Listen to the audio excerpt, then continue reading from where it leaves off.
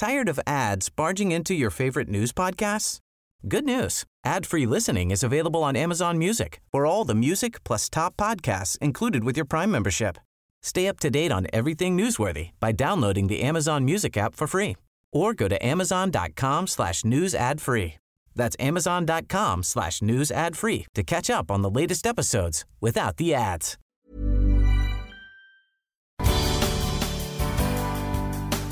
Good morning. It's 8:30 on Tuesday, October 4th. I'm Desiree Frazier. This is Mississippi Edition on MPB Think Radio. On today's show, the Pearl River District is set to get an infusion of funding for a flood control project. Then a recent report raised the toxicity of Mississippi waterways. Plus, a mental health advocate examines the impact of the 988 crisis line. This is Mississippi Edition on MPB Think Radio.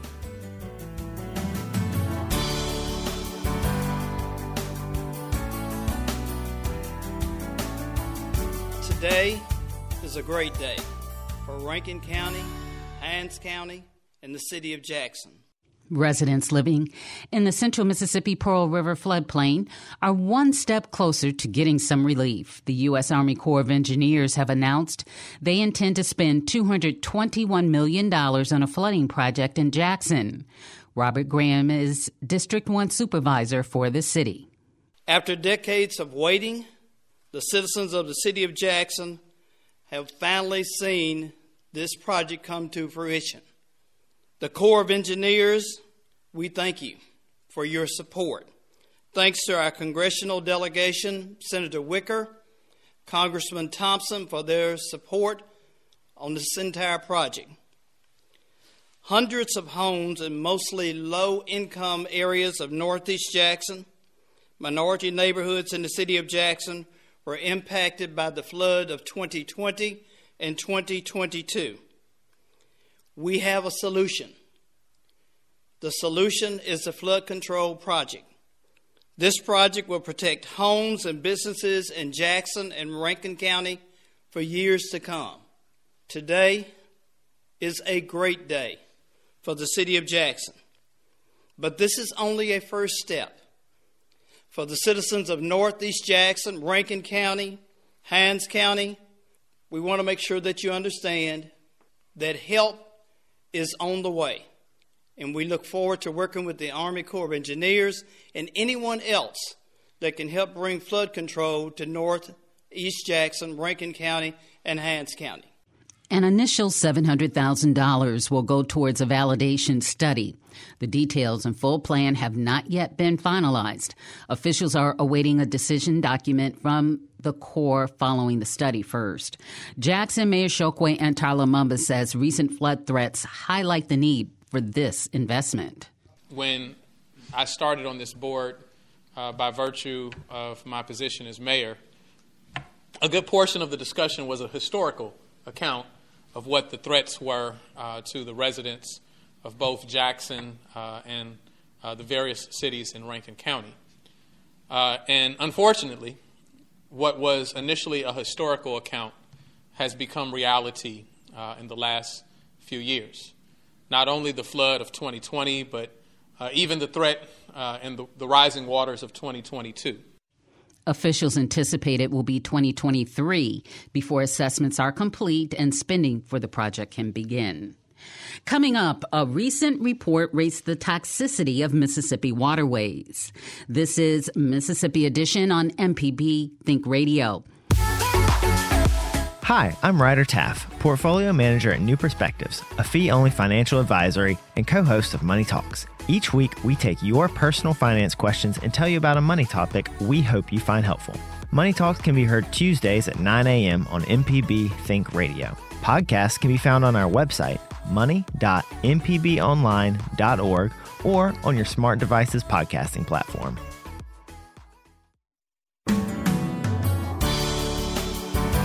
This is Mississippi Edition on MPB Think Radio. I'm Desiree Frazier. Mississippi's waterways are the 7th most toxic in the nation by volume. That's according to a new report released by the nonprofit organization Environment America. Clean Water Program Director John Rumpler says 9.1 million pounds of toxic pollutants were dumped into waterways in the state in 2020. He tells our Kobe Vance what impacts those chemicals have on wetlands, wildlife, and residents of the state.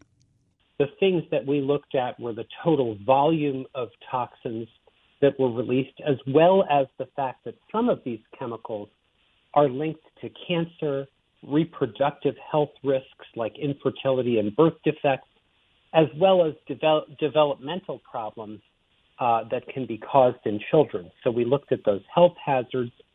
And then the other thing we looked at is a lot of these pollutants are what are called nitrates, which can have effects both on human health as well as on the environment. What are some of these chemicals that are being leaked into waterways? Well, it varies from facility by facility, but broadly speaking, the data across the country covers well-known substances like lead and arsenic, more other toxic things like hexavalent chromium, but as well, as I said, nitrates. This pollution, nitrates, flowing not just from Mississippi, but also throughout the entire Mississippi watershed, coming down the Mississippi River, flowing out into the Gulf of Mexico, has contributed to a dead zone the size of, in some years, the state of Connecticut, other years, the size of the state of New Jersey, a gigantic area where there's too little oxygen in the water to support fish and wildlife. That is a huge blow to our environment, in addition to the immediate toxic health impacts for the residents of Mississippi from some of these other chemicals linked to cancer and other health impacts. Is this something that is being deliberately done? Is this something that without intention, but they are doing it regardless? Or is it seeing things like contaminants coming from farms where they have different pesticides on their fields? No, this data does not even include runoff from farms or other runoff pollution. This is pollution coming directly from a pipe from an industrial facility that is flowing into a river. The data doesn't tell us whether they were intentional or accidental. They don't tell us whether these facilities were violating their permits at some points, or if in fact the pollution was completely legal. What they do tell us is that the amount of pollution is troublingly high and just intolerable for Mississippi's waters. What could happen if we continue to see this pollutants entering Mississippi's wetlands, and not just on a human aspect, but the environmental aspect, and especially in Mississippi, conservation? Right. Well, wetlands are vital for so many reasons. They help filter out pollutants and keep the rest of our waterways downstream from being even more polluted than they are. But they're also critical because they protect our communities from flooding. And on top of that, wetlands provide vital habitat for fish and birds and wildlife. And so this is one reason why there's really strong bipartisan support from ordinary people in Mississippi and across the country to protect wetlands. Because if you love to fish, or you love to swim, or you love to go hunting, or any of these things out in nature, you depend on wetlands for that experience. John Rumpler is the Clean Water Program Director for Environment America. Coming up, a mental health advocate examines the impact of the 988 crisis line. This is Mississippi Edition on MPB Think Radio.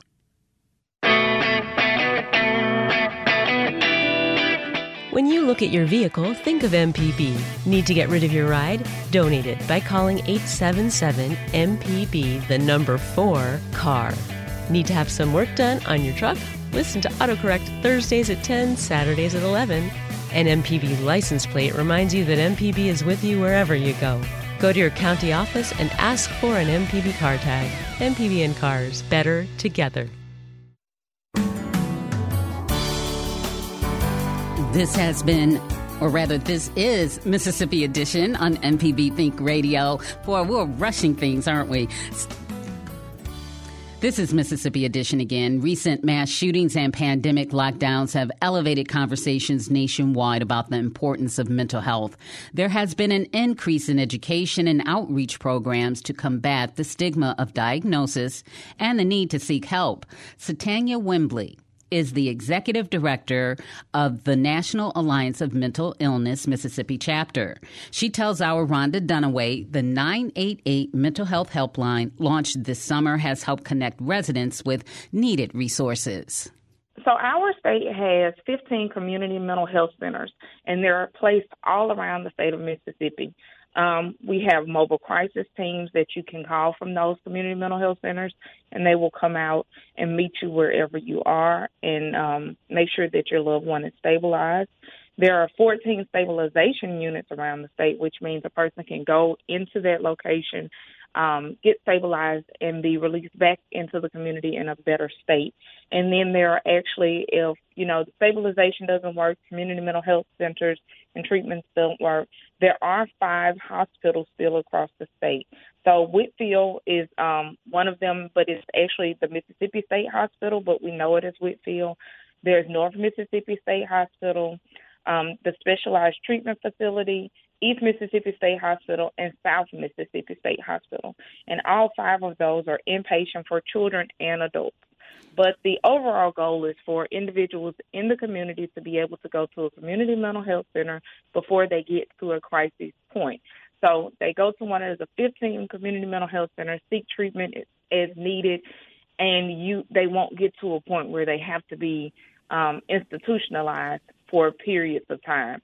They may go in, and if they decide they're needing some stabilization, that may be maybe 24 to 48 hours where they take them into a hospital setting and regulate their medication and make sure they're stabilized mentally before releasing them back out into the world.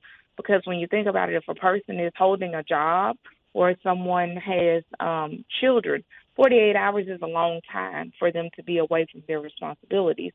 And by getting help early, you get to avoid all of that and continue to be productive citizens, continue to be productive parents, and still have mental health and wellness in the forefront. So have you gotten any feedback on the new 988 line?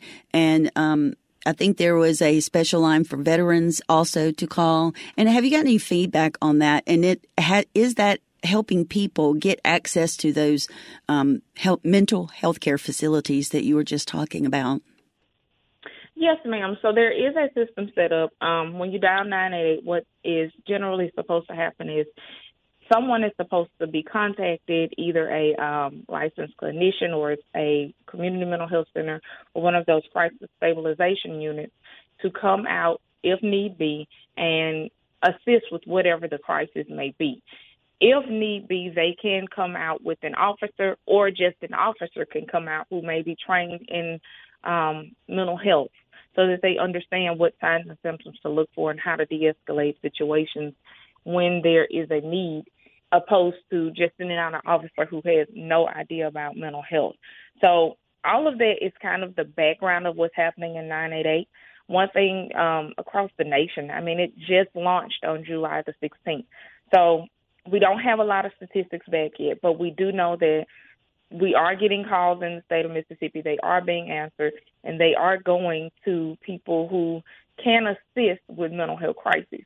Now, across the nation, what we're realizing is we're building the plane as we fly it. And with our statistics and our systems in the state of Mississippi, we are doing the same thing, trying to make sure that when someone does call or has the courage to reach out to 988, that they get what's needed. Satanya Wembley is the executive director of NAMI Mississippi.